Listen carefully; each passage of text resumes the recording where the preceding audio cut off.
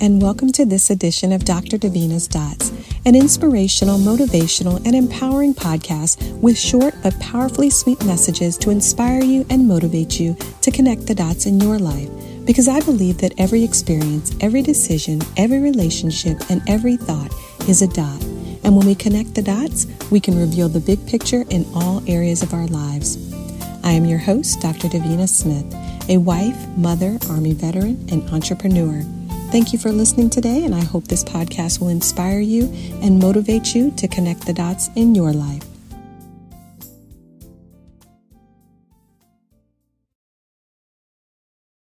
With Valentine's Day around the corner, I couldn't help but think about matters of the heart, and I began to think about what a stethoscope can teach us about life. You see, a stethoscope is an instrument used to listen to sounds produced within the body, mainly in the heart. You see, sometimes we can look perfectly fine on the outside, but the doctor will use a stethoscope because it can pick up abnormal heart sounds on the inside that may suggest heart disease or heart failure.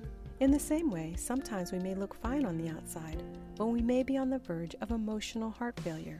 Sometimes we need to take time and examine our heart with a metaphorical stethoscope. We need to listen carefully to what's going on the inside. You see, a stethoscope reminds us that sometimes you have to look within to see what cannot be seen, but can only be felt. Sometimes in life, we go through situations and we get stuck in the thoughts in our head, and we forget to listen to our hearts. Sometimes we fail to move forward in life because our heart is simply not in it.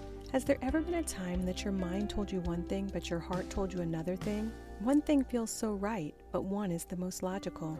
Sometimes listening to our heart can be scary because we are so wrapped up in making safe decisions based on the pros and cons. But when we fail to listen to our heart, we can also fail to leave space for new opportunities. You see, our head is often caught up with physical boundaries, but our heart is in touch with our true essence. Sometimes we think that listening to our heart means being overly emotional or sensitive and subduing all logic and reasoning. But thinking with our hearts is about calmness, inner peace, and wisdom. The condition of our heart is affected by the things we allow into our heart. When one is at risk for heart disease or heart failure, the doctor may recommend an adjustment to what they consume and a change in routine. They may suggest exercise and movement. The same is true when it comes to our emotional heart. Sometimes we have to change the things we are consuming. We may need to change our routine and avoid people who are feeding us fearful thoughts, negativity, hatred, gossip, and garbage all day. We need to exercise our heart muscles and trust our heart to lead us in the right direction. We need to have the courage to go where our heart leads us, rather than allowing others to take control of our life and force us on a path that is not meant for us. The good news is, we don't need a doctor or a stethoscope to listen to our heart. Our inner voice speaks through our heart and has its own language, rhythm, beat, and cadence. And if you need an answer, start looking inside your heart. When your heart is in it, you will hear the answers to the most important questions in your life, and you'll realize that all the answers are already inside your heart.